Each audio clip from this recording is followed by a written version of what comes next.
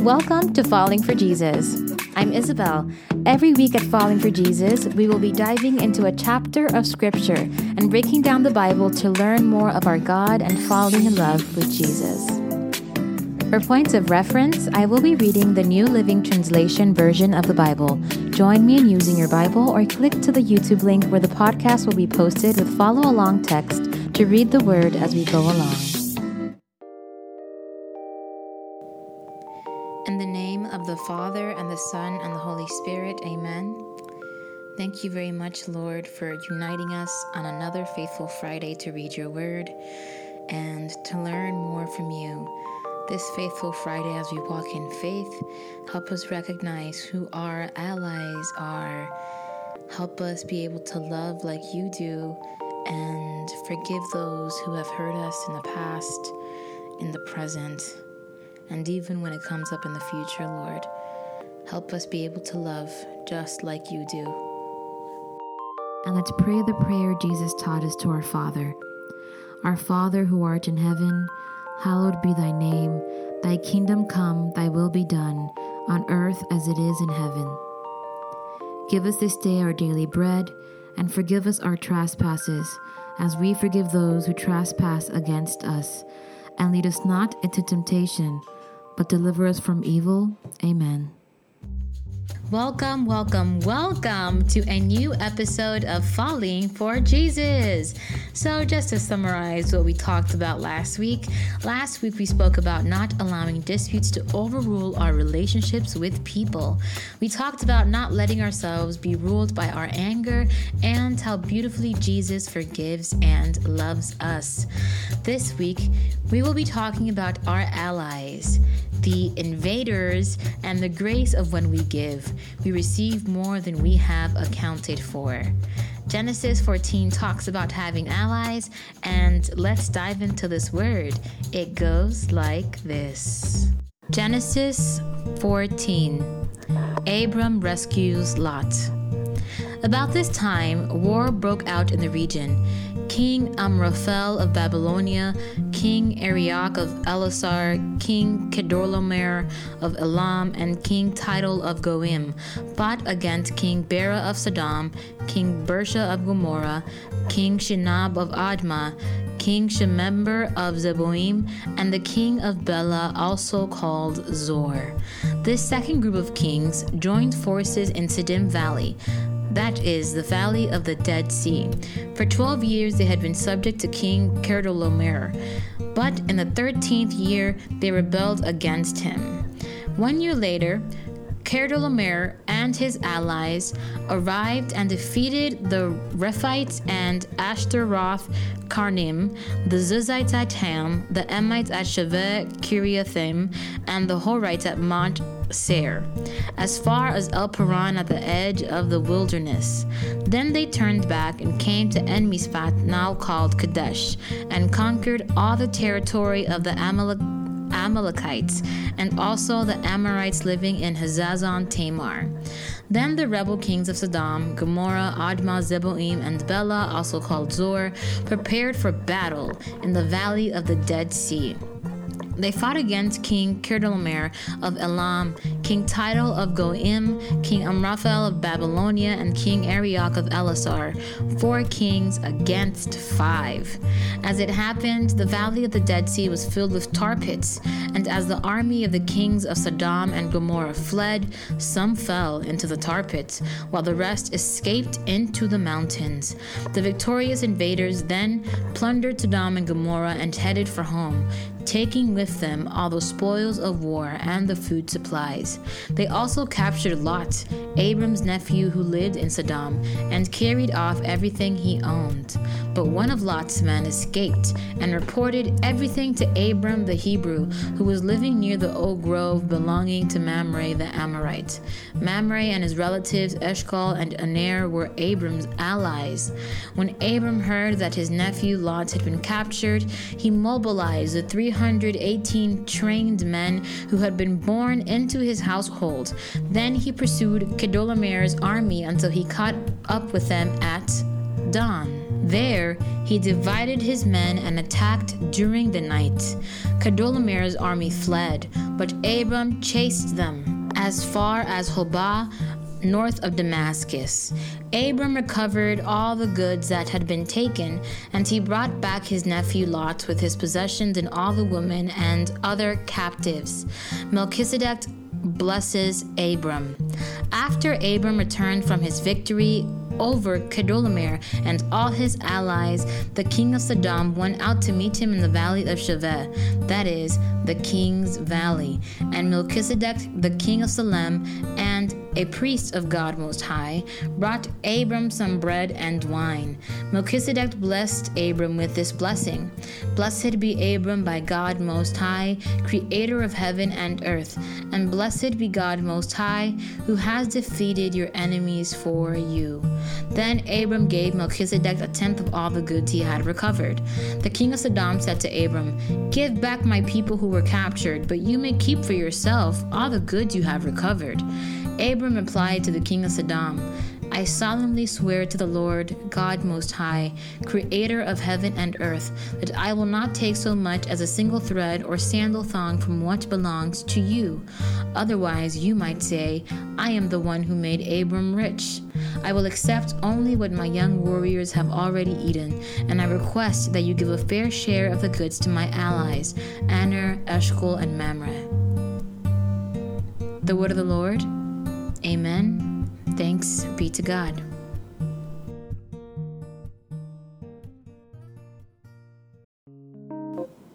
What an action-filled reading we have this time. Genesis 14 starts off by talking about having allies.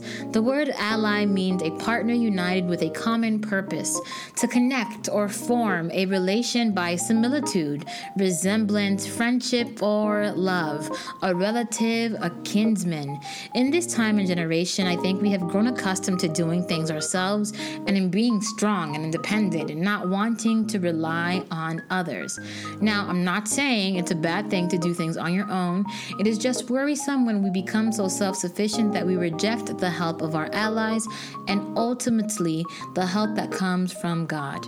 When we have allies, those allies pick us up when we drop the ball or simply cannot do something ourselves. This chapter summarizes an invasion that takes place in Sodom and Gomorrah. During the invasion, Lot gets captured. And of course he gets captured. It's obvious that he does. Why? Because of his wealth. Last week we read how Lot and Abram had grown in abundance, and in Genesis chapter 14 verse 12 it says, They also captured Lot, Abram's nephew, who lived in Sodom, and carried off everything he owned, meaning they took all of his possessions. In reading this, I realized a pattern that matches what the enemy likes to do. You see, the invaders will only steal from someone who is wealthy. And thinking about the enemy, I was in shock. That is what the devil does. He only comes to invade our minds and pervert our hearts because he knows that the promises the Lord has for us is good.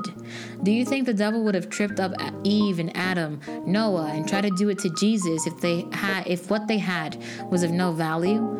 The only reason he tries to throw wrenches in our lives is because he knows that the fruit of our Lord gives us value. Ain't no robber's gonna rob a person of low income. No, they're gonna go rob where the wealth is. And the wealth I speak about is a spiritual one. It's the wealth of knowing and having the peace of Jesus overflow our mind, body, and soul. It's a peace that comes from our Heavenly Father and renews our strength continuously.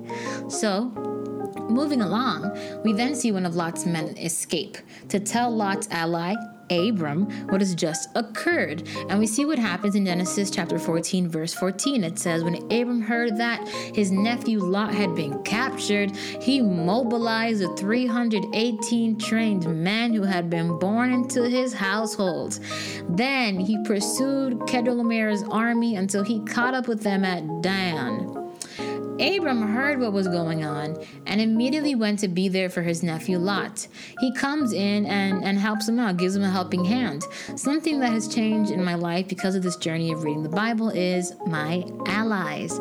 For a while, me and my Bible study group friends have been desiring to connect with more people of our age group that simultaneously are pursuing their faith. In forming the Bible study group, God answered this desire for us. In reading the Bible week by week, God keeps on inspiring us, and one thing that was inspired by my brother Miguel, the Holy Spirit moved him to create a mastery of Sin Chat.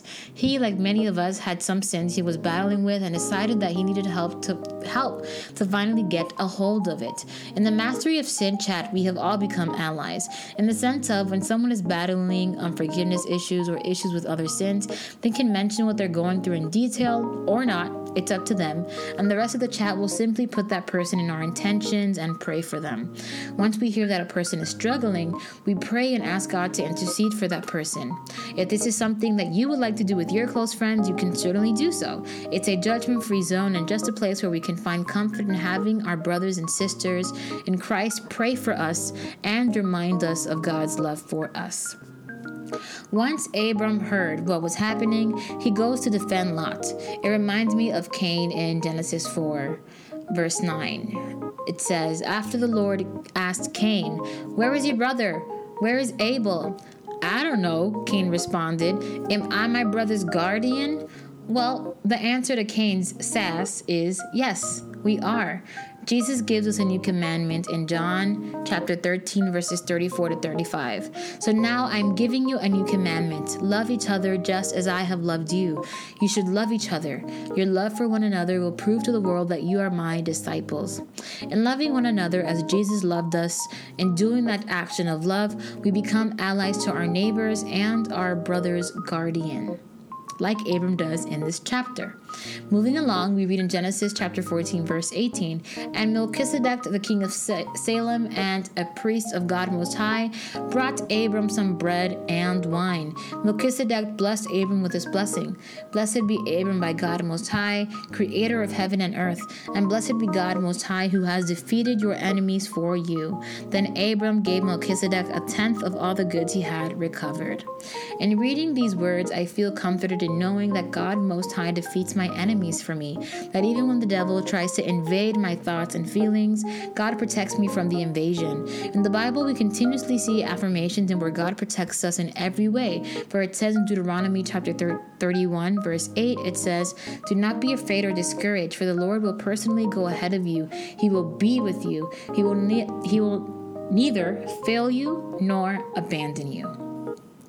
As the chapter is coming to a close, we see Abram giving. He gives a tenth of all the goods he recovers to Melchizedek.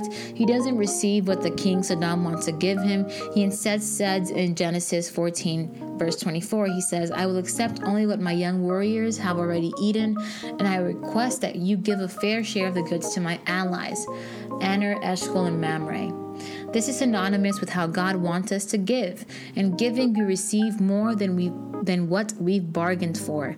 In giving, Abram is satisfied with the safety and health of his allies and not filling himself with material things. This week, as we walk in falling for Jesus, I challenge you to take care of your allies.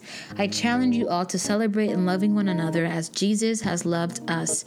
And I challenge you in loving your allies and even your enemies.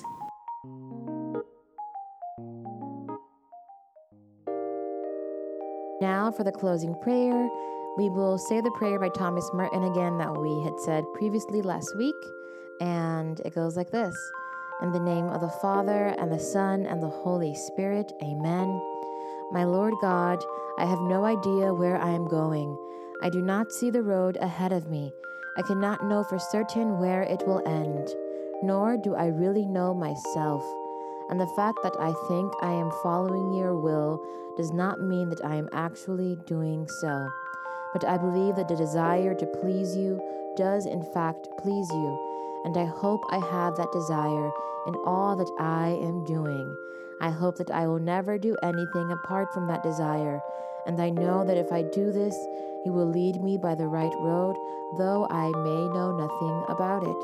Therefore I will trust you always. Though I may seem to be lost and in the shadow of death, I will not fear, for you are ever with me, and you will never leave me to face my perils alone.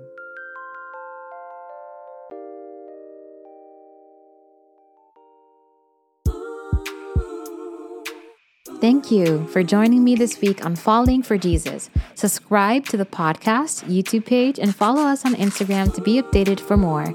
Links will be posted on the description box. God bless and keep on falling for Jesus.